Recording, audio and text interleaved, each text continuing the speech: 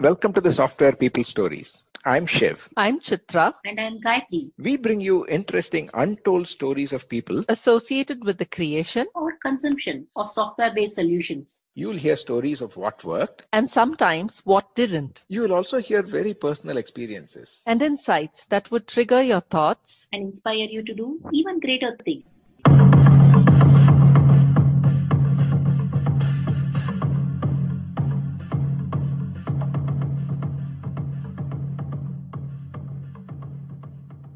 Today, we are talking to Shankar, who's the creative director in Arup, along with several roles that he is holding in Hong Kong. He talks about his magical journey, starting as a part-time trainer in Chennai to scaling the heights of Hong Kong in IoT and data analytics and various fields. He talks about collaborating and symphony of all the instruments in his own clean and neat way. Hi Shankar, welcome to the Software People Stories and warm welcome from Chennai to Hong Kong. Good morning, Gayatri. Thanks for having me. A pleasure to be joining you. We normally ask all our podcast guests to start what got you started in software. For me, it was more an accidental journey, actually. So I did my electrical engineering, and the bigger challenge is when you do well in your academics, then you assume that you're good at that particular stream, and you start thinking that that's the place you want to continue. But fortunately for me, just right after a year and a half in engineering industry, I know that I'm not enjoying it and I'm not good at it. I still remember my first job was Radiant Systems, which we used to training institute. And I was very passionate about teaching. So I went to this institute saying that I would like to teach C++ and Java. And they said, like, do you know anything about it? I said, like, no, I can read from the book and I can teach. It took me almost 3 to 4 months nonstop, several visits to this institute, failed the written test, obviously. And then finally, I managed to charm him. And one day he said, okay, why don't you come and talk about a particular chapter into my faculties. And if they think that you're good at it, and I will not tell them that you know nothing about software, then you can get your job. And that's how I got my first job. The next day when I went and presented about object-oriented programming, it was only about 12 hours ahead of them. I was fortunate enough to be given that job. They did not realize that I did not know much about software. Wow, that sounds very exciting. See your profile in LinkedIn. This is continuous learning. You have never given a gap per se. There is be it MIT or be it, is that your origin from learning? Learning is cool. Examination is bad.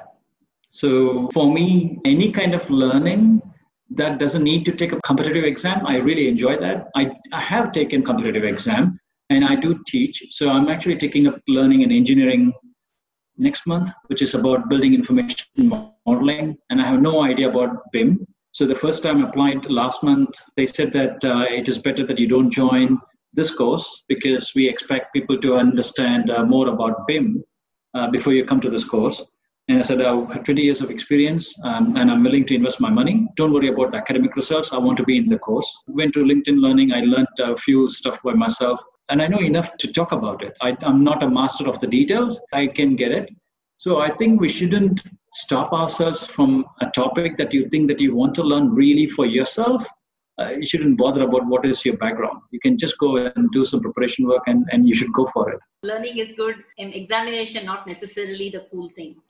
Yeah, it won't mean anything. Honestly, after all these things, I think every juncture of my learning was more about a challenge. I did my MBA in HKUST.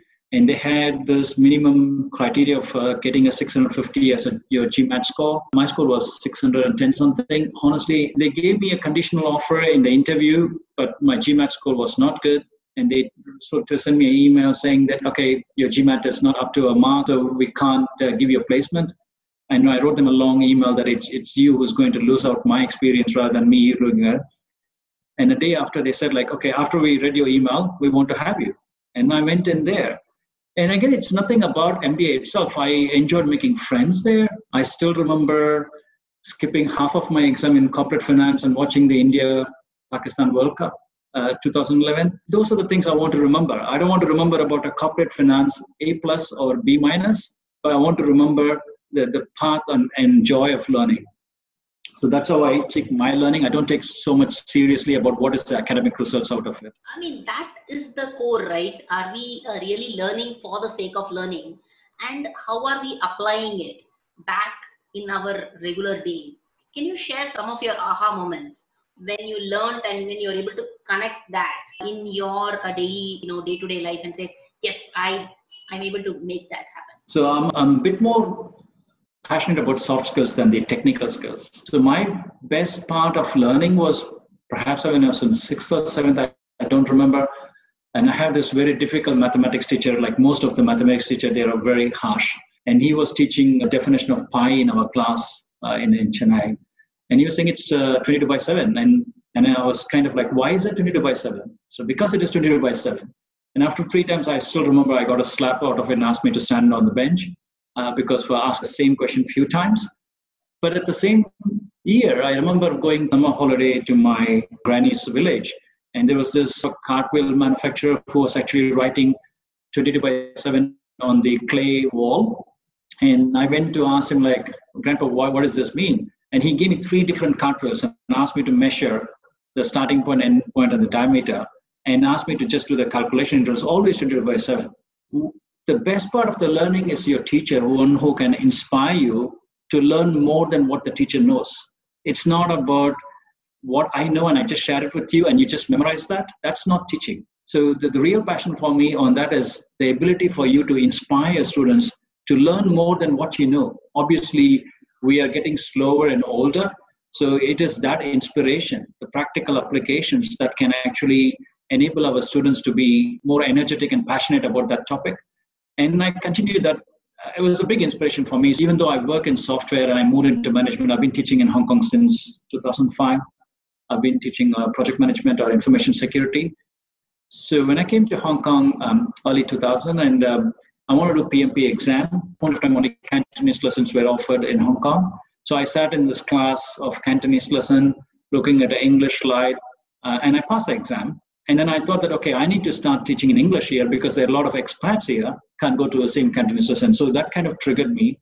And I've been continuing to teaching project management or information security more on a application side rather than a textbook side, because the textbooks, given our ability to work harder, sincere, diligent, and memorization capacity, everybody can learn it. Everybody can pass it. It's the insights of the practical application versus the textbook. How are you going to draw the fine balance between them? That will make a big difference in your learning. That is what stays with us for a longer period of time, right? In terms Absolutely. of what was I learning and how did I apply it, or the framework by itself. Absolutely. Talk to us about the Hong Kong journey. From Chennai, you were in Bangalore, Karnataka and Chennai for about a few years before you moved to Hong Kong. Yeah. And how did that happen and what are the cultural differences in these two? It's an interesting journey. Again, I was just lucky. So Radiant was a lucky break for a non-software engineer to getting the first software faculty job. So I was lucky enough that, with some hard work, within 1 month, I was running like 7 or 8 batches from morning 6 o'clock to night 10 o'clock. I became a very popular teacher there. About 6 months later, I got another opportunity. That company doesn't exist anymore, Silverline. I got a job to be again on a trainer. And they said like, oh, there is another opportunity from Hong Kong. Would you like to take up that interview? And I said, yes, why not? When I attended the interview, that was my first time interacting with any foreigner. So I had all this Hong Kong Chinese people in the interview room. It was the very first time. And they asked like, what do you know about Hong Kong? That was my very second question. And it was an instant answer for me that it's Jackie Chan and Bruce Lee, because that's all I knew about Hong Kong. Honestly, in all honesty, I did not know anything about it. I grew up watching 36 Chamber of Shaolin or Enter the Dragon. I didn't know anything else. It was a sincere answer for me, and they laughed at my face. And there was not many questions after that, only a couple of questions, and they said, like, thank you. And I thought I basically flunked it. 3 days later, I still remember that HR head, she called me. She said, like, come over to Hong Kong to see more than Jackie Chan and Bruce Lee. That's how my Hong Kong journey started. And it's 20 years now. It's home for me. In terms of culture, I think definitely there is a very big difference in culture between the way Indians and I'll say Hong Kong Chinese versus mainland Chinese. They're a very different culture. It's a bit more subtle. You don't get to hear a lot of things. It's always about a very few words which is very indirect. They have this culture where there's nothing direct. So you'll always got to go find the inner meaning by yourself based on your judgment and the people and etc. Again, I shouldn't be talking about much about the Indian culture because I've not worked in the last 20 years there. Believe that we are at least a bit more expressive. Vocabulary as well as our facial expressions, you can't find both of them with the Hong Kong Chinese. You won't find a reaction in their face, happy or sad, and you won't find too many words to express their feeling as well. It will be very crisp. And I think that takes more time for you to understand what exactly are they talking about and what do they really mean about it. So it takes time for you to gel with the culture, to understand what exactly we are looking at. How does that impact software development? You were a technologist and a software engineer when you went to Hong Kong, right? How does that really translate to being being in different, I don't even want to call it as countries, it's almost two different civilizations, right? How does that really translate to our... It is challenging, but it also gave me an opportunity. Almost like for 3.5 years, I was working in software development with Jockey Club here. But what I realized was that it's so difficult to find the requirements of what exactly do they want with minimal expression, and especially the documentation is not that great. But that actually also guided me towards my management career, because I thought that that is the gap that I can fill in better than doing a coding.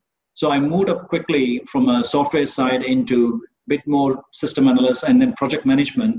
And I thought I'm able to add more value there because they were really lacking this good communication between multiple teams and expressing it. When I got a mega project opportunity, I thought I can move into a project management role, relinquish from a technical side into more on project management, which seems to be work very well for me at least. But having said communication skills, project management is a lot more cultural alignment. The communication is not just about the word, it's about aligning to the culture to express according to that cultural dependency. And that is where most of the time is so important. Wherever it is always the culture. I was just talking to one of my own colleague yesterday, who's basically an American, and we were doing a project in Mumbai airport, which was done by Hong Kong engineers and our Indian counterparts.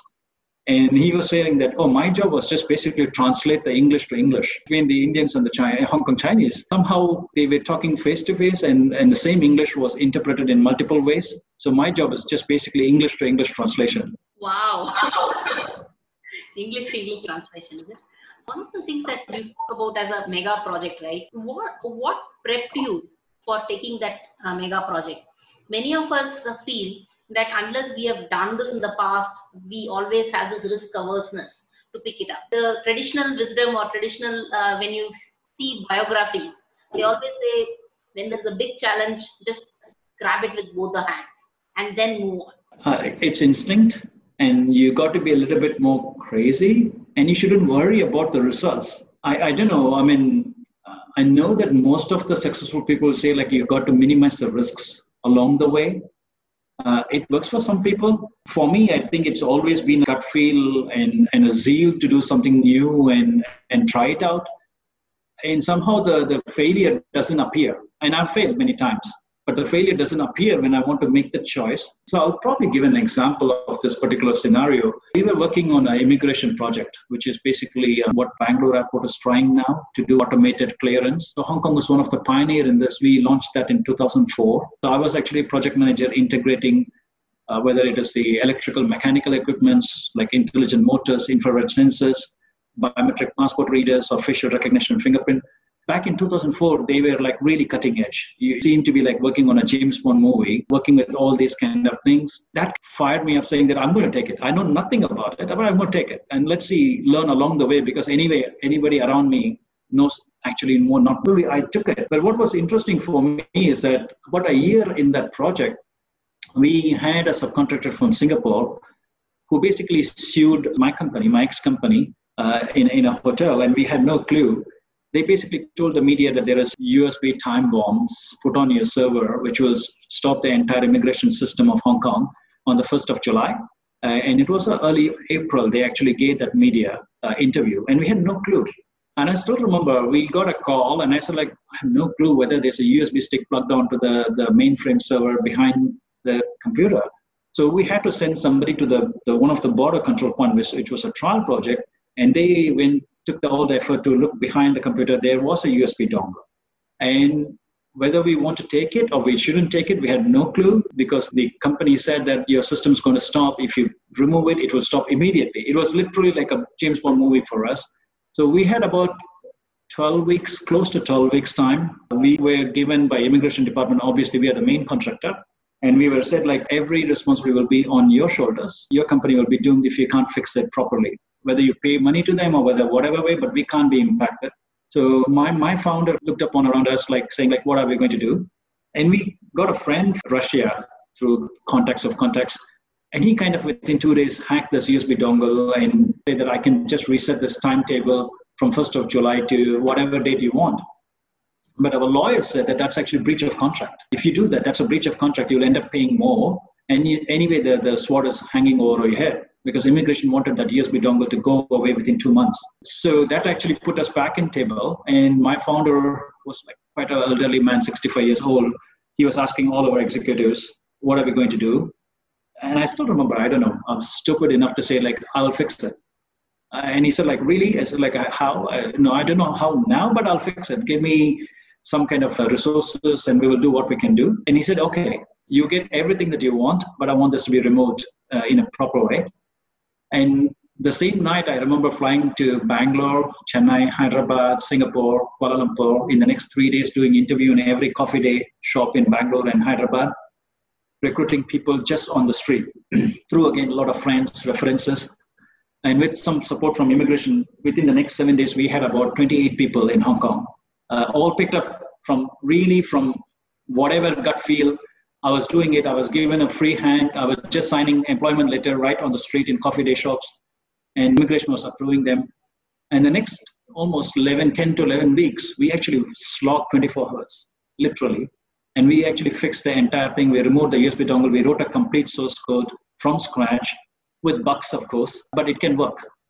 And this USB dongle was removed on the 30th of June. We remember that on that midnight, all the senior executives of the government were waiting to make sure the system will work or not work. And we were very stressed, but it worked. But after that, it was more interesting that the company sued us, that we actually stole their source code, which they never handed over to us. So I was actually in the court for 4 years, being a technical witness, explaining what is a source code to the judge, what is a binary code, and how do you compile a source code or a library, and how can you not reverse engineer? It took me 4 years. The only winners in that was lawyers who made a lot of money from us. But it was fun. The company was very kind of rewarded because we went through the right way. It could have failed for all the reasons possible, but I don't know, believe in your gut and some kind of passion, then it will work for you. What a fantastic, and it is also a story of self-resilience, right? Resilience that things will happen, and creating the right kind of an ecosystem around you in terms of right set of people, doing the right thing. I think important is once you do the right thing, then you can confidently go in front of a legal system or anybody to defend your integrity. Absolutely. I think that stands of character. Yeah, and that's where the project management is so important, because in that project we had people from Malaysia, Singapore, India, and there was a couple of Taiwanese, and with the Hong Kong colleagues of mine. It was a very difficult culture. We had a lot of good veggies, very authentic vegetarian guys from India. The language, the culture. We had only 11 weeks. We didn't have time to gel around or doing a board party. Everything was just at work. It was a good experience for us. Very, very cool. I see you being in a lot of the conferences talking about IoT, Internet of Things, as well as applications from a construction and overall infrastructural part of it. Right? How did that happen from a project management to how did that lead to digital happen? So before the IoT itself was becoming very popular back 2010, 11, something like that. So as I said, my first project for immigration was in 2004, which had a lot of sensors. We did facial recognition in 2004. We did fingerprint scanning. We did all kind of sensors to understand people tailgating, etc. And actually, right after that, I did several projects in sensors, using laser sensors for understanding human behavior. If you use Metro, I haven't tried Chennai Metro. If there is a platform screen door with the train, then it's better. But if you don't have a platform screen door, there is usually a big gap between the platform and the train door. And there is always the kids or even the elderly people, their legs get trapped. So I developed using laser sensors to understand a leg or a high heel versus a newspaper or a basketball or other trash that may fall down, or a cup. So we used to do these kind of sensor-related applications back 2005, even before the IoT terminology came into place. So it was much more a natural shift into IoT. That actually took me to quite a lot of different kind of applications, understanding tree branches falling into the railway tracks, which actually affects the operations of railways. So we use sensors to detect how the tree branches will behave, how it will fall. We did anti-collision for trams. We did then use sensors for, it's like an island that produces electricity for entire Hong Kong. But due to the environmental protection regulations, they have no perimeter, which means some of the people from, let's say, neighboring countries will come by boat into this island, and they will take away the copper, stainless steel, and everything, and they will just go by boat. And they had no security. But the major problem was it was 11 kilovolt substation.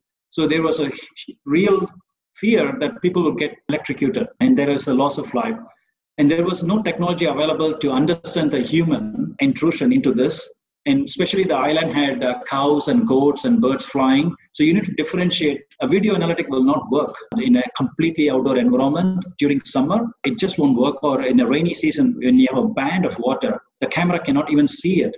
So that's the time we said that we could use laser sensors, and we could actually write our own algorithm to define how a human being will look like, how he will crawl, how he'll walk, run, as compared to a cow and a goat and a dog. We actually created this kind of pattern recognition algorithm using sensor on edge, which is basically a Raspberry Pi and so on. So we did these kind of projects back quite a long back, 2008, 2009. And so it was a natural shift for me in IoT. And then from there, we moved on to more on business. I started reading new businesses, creating new kind of concepts, and running businesses. So right now, in the last 2 years, I moved to Arup. Arup is a design engineering firm. So Hyderabad Airport, Mumbai Airport, Bangalore Airport, we did a lot of structural design for that. The Hong Kong-Macau Zhuhai Bridge is designed by Arup, as well as the Beijing Olympic Stadium or Marina Bay Sands. Those are most of them. And of course, our very popular project, Sydney Opera House, is designed by Arup actually. It's more than 50 years now. For me, what was very interesting is actually the construction is only going to be increasing. We are about 8 billion population now, and we will become 11 billion population, maybe in half the time that it took us to become 8 billion. So what it means is we need a lot more infrastructure.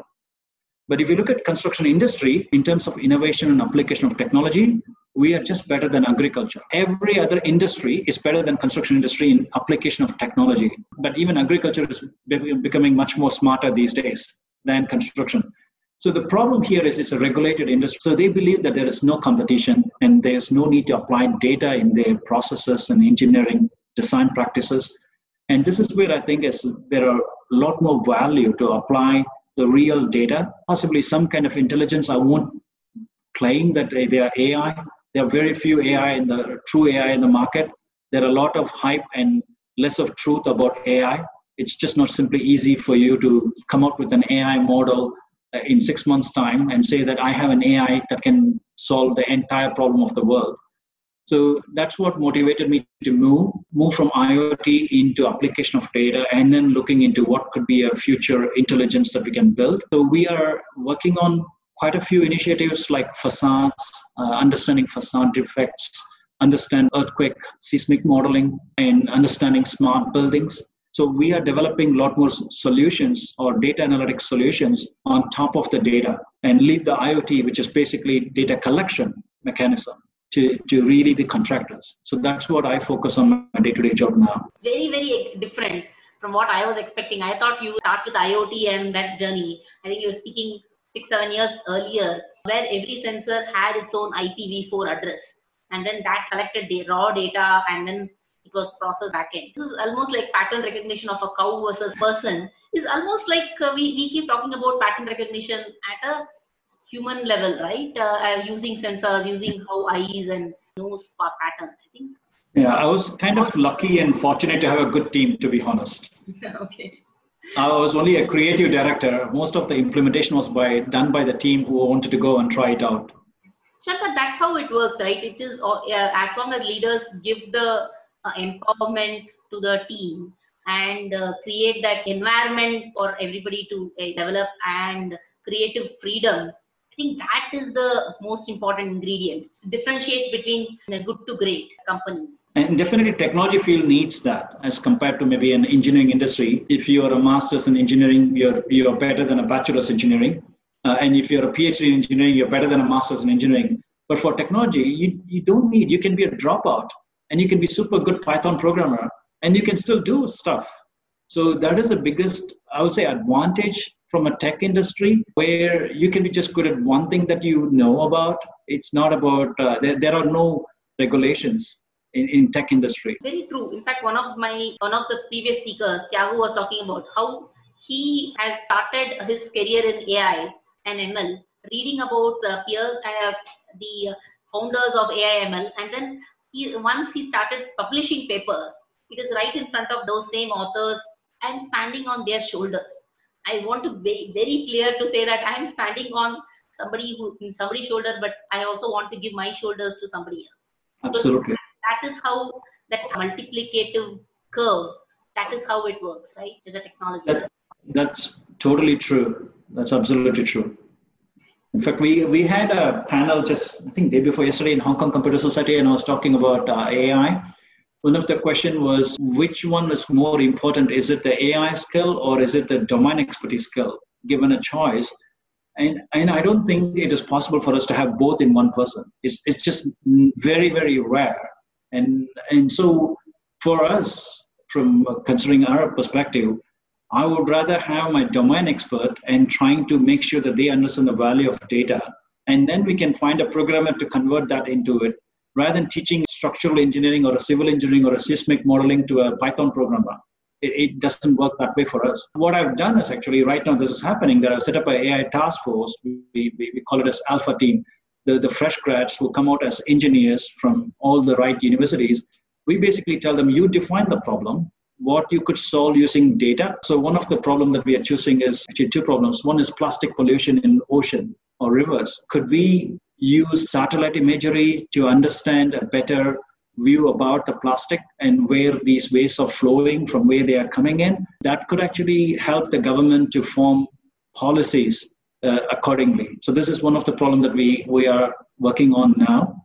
And the other problem is landslide monitoring, which is quite common in many of the countries, where we already have recorded a lot of data from landslide monitoring, but we don't know what are the conditions that particular landslide monitoring happen. What we are trying to do right now is trying to develop a model about hundreds and probably thousands of landslide monitoring data collected in the past, and then see what kind of combinations that this landslide monitoring happened, and then could we create a model for that. So we are trying to use very practical use cases that is necessary for our safe living. We don't have anything to do with marketing or retail and those stuff. I've done that personally myself before joining Arup. I've done people, you can call behavioral analytics, tracking your mobile phones, using your Wi-Fi data, using your Bluetooth data, and your demography. And Android phones, as you can imagine, that they are less stringent on their security. So we could actually track your mobile phone as long as your Wi-Fi is just on. That's good enough. And we can ping it, and we know the unique ID of your mobile phone within 250 to 350 seconds. And then we use that pattern to know that Gayatri is in Goosey shop at 10 o'clock in the morning, and that next day evening, she's coming to the same shop. Then we integrate that into a dynamic CRM to send a marketing based on, like, Gayatri is an Indian woman, she likes Goosey, and then could we send her a message which is Goosey? We call this as personalization of mass marketing. Because mass marketing is generally sending a $10 Pizza Hut coupon for everybody.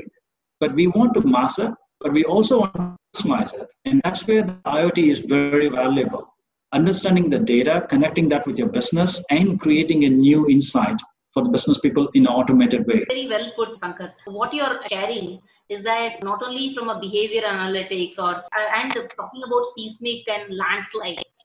One of the things that Elon Musk, he says, our human potential is so high that you would rather spend in launching ourselves to Mars or having clean energy, something like what you're talking about. Seeing how where plastics are, where is it originating, making your oceans cleaner, and making livelihoods safer. I think those are really worthy of our time. And creating a purpose for your team. I mean, that creates a big link to say, okay, hey, this is why I am working for it, and they see the change happen. Absolutely. I think that is exactly what a leadership main objective is, setting a purpose beyond a dollar, that people will feel satisfied with what they've achieved. You're a Hong Kong IoT Alliance member, right? Part of the board of directors. It's actually a non-profit organization. A few friends of mine, we founded that before. The whole idea is to spread the awareness of IoT and how to use it, because many of the traditional industries like property or insurance, they don't understand IoT as effectively. And so we just do it completely on voluntary basis to share about what are the IoT stuffs and bringing in corporates to be part of this memberships so that we can educate in terms of not only IoT, but also the cybersecurity risks that arises from IoT is equally an issue. So those are the things that we're doing. As part of this, we take up some research for the government. So right now we're doing research on 5G and IoT actually. So we are doing this kind of research with our own, execs who are all doing volunteering works. So we do research on what's the impact of 5G really on IoT, on SMEs, the small and medium enterprises. What applications can they really do it? Those are the things that we take up as research and advise the government on this. And you're not the only ones. There are several entities. So we just contribute this. We also partner with Catalonia is actually a province in Spain. So we partner with Catalonia Research Institute on IoT, with mainland China, with Taiwan, with other countries around there. So we keep learning what are the startups coming around with IoT, what are the applications that they're doing, and how good or bad out of it. So we learn from this and we try to spread this awareness to the commercial entities here. Sounds like you're almost like an orchestrator of the new technologies. I mean, sharing what it is happening and making the fulcrum of all the innovations that are happening, right? Is that how to understand your alliance across geography? That's true. So it's just for fun. We don't take it too seriously, but it's more like a fun that we don't feel the effort of it. So we do conduct quite a lot of conferences, smart IoT conferences, which is very big in Hong Kong. So the conference organizers usually hand over the IoT element or the whole session to us. So we select the speakers, we come up with the right topics, right panel, and etc. So for us, it's just more fun and joy, and we can learn in the process. Agree. I think that is a very, very cool part of being in technology, right? You can enable, you can contribute in some areas, and you can be an active participant in another. Absolutely. I know we are off time, so I wanted to ask you one last question. Yeah, if there is one thing that you wanted to share, or a few things that you want to share to our listeners across the globe? I'll basically say it is collaboration, which is the most important thing. And I share this in conference as well. This happened with my own personal experience. It was, I think, 3 or 4 years before. I have a boy. His name is Adi, and he's a drummer actually. So he was supposed to perform in a school along with his band, and he was showing the music that he's going to play to me and my wife. And the music was very soft. It was more like a jazz. And as a very enthusiastic father, as always, you want your kid to shine more on the stage. I immediately asked him, there is no scope for a drummer in this music. Why is that you're trying to do this? Instantly, he responded to me that it is not about an instrument. It's about the song that comes out at the end, which needs everybody to play according to the song, not according to the instrument. And which is super true for project management and in IoT, because every organization, you always have people who want to be shining as a star. But at the end, the core objective will get defeated because they are competing among themselves. They are not focusing on the objective. So it is always about the harmony of the song that is more important than the instrument that you are playing or your role. I think that's what I will give it as a takeaway. So very well put, Shankar. It's unbelievably how nicely it connects, right? There's no I in a team. And how do you ensure that there's collaboration and there's no competition or there's no conflict within the team? Absolutely. Thank you so much for your time, Shankar. And thank you so much. Happy to have this conversation. Thanks a lot. Have a great day. Cheers.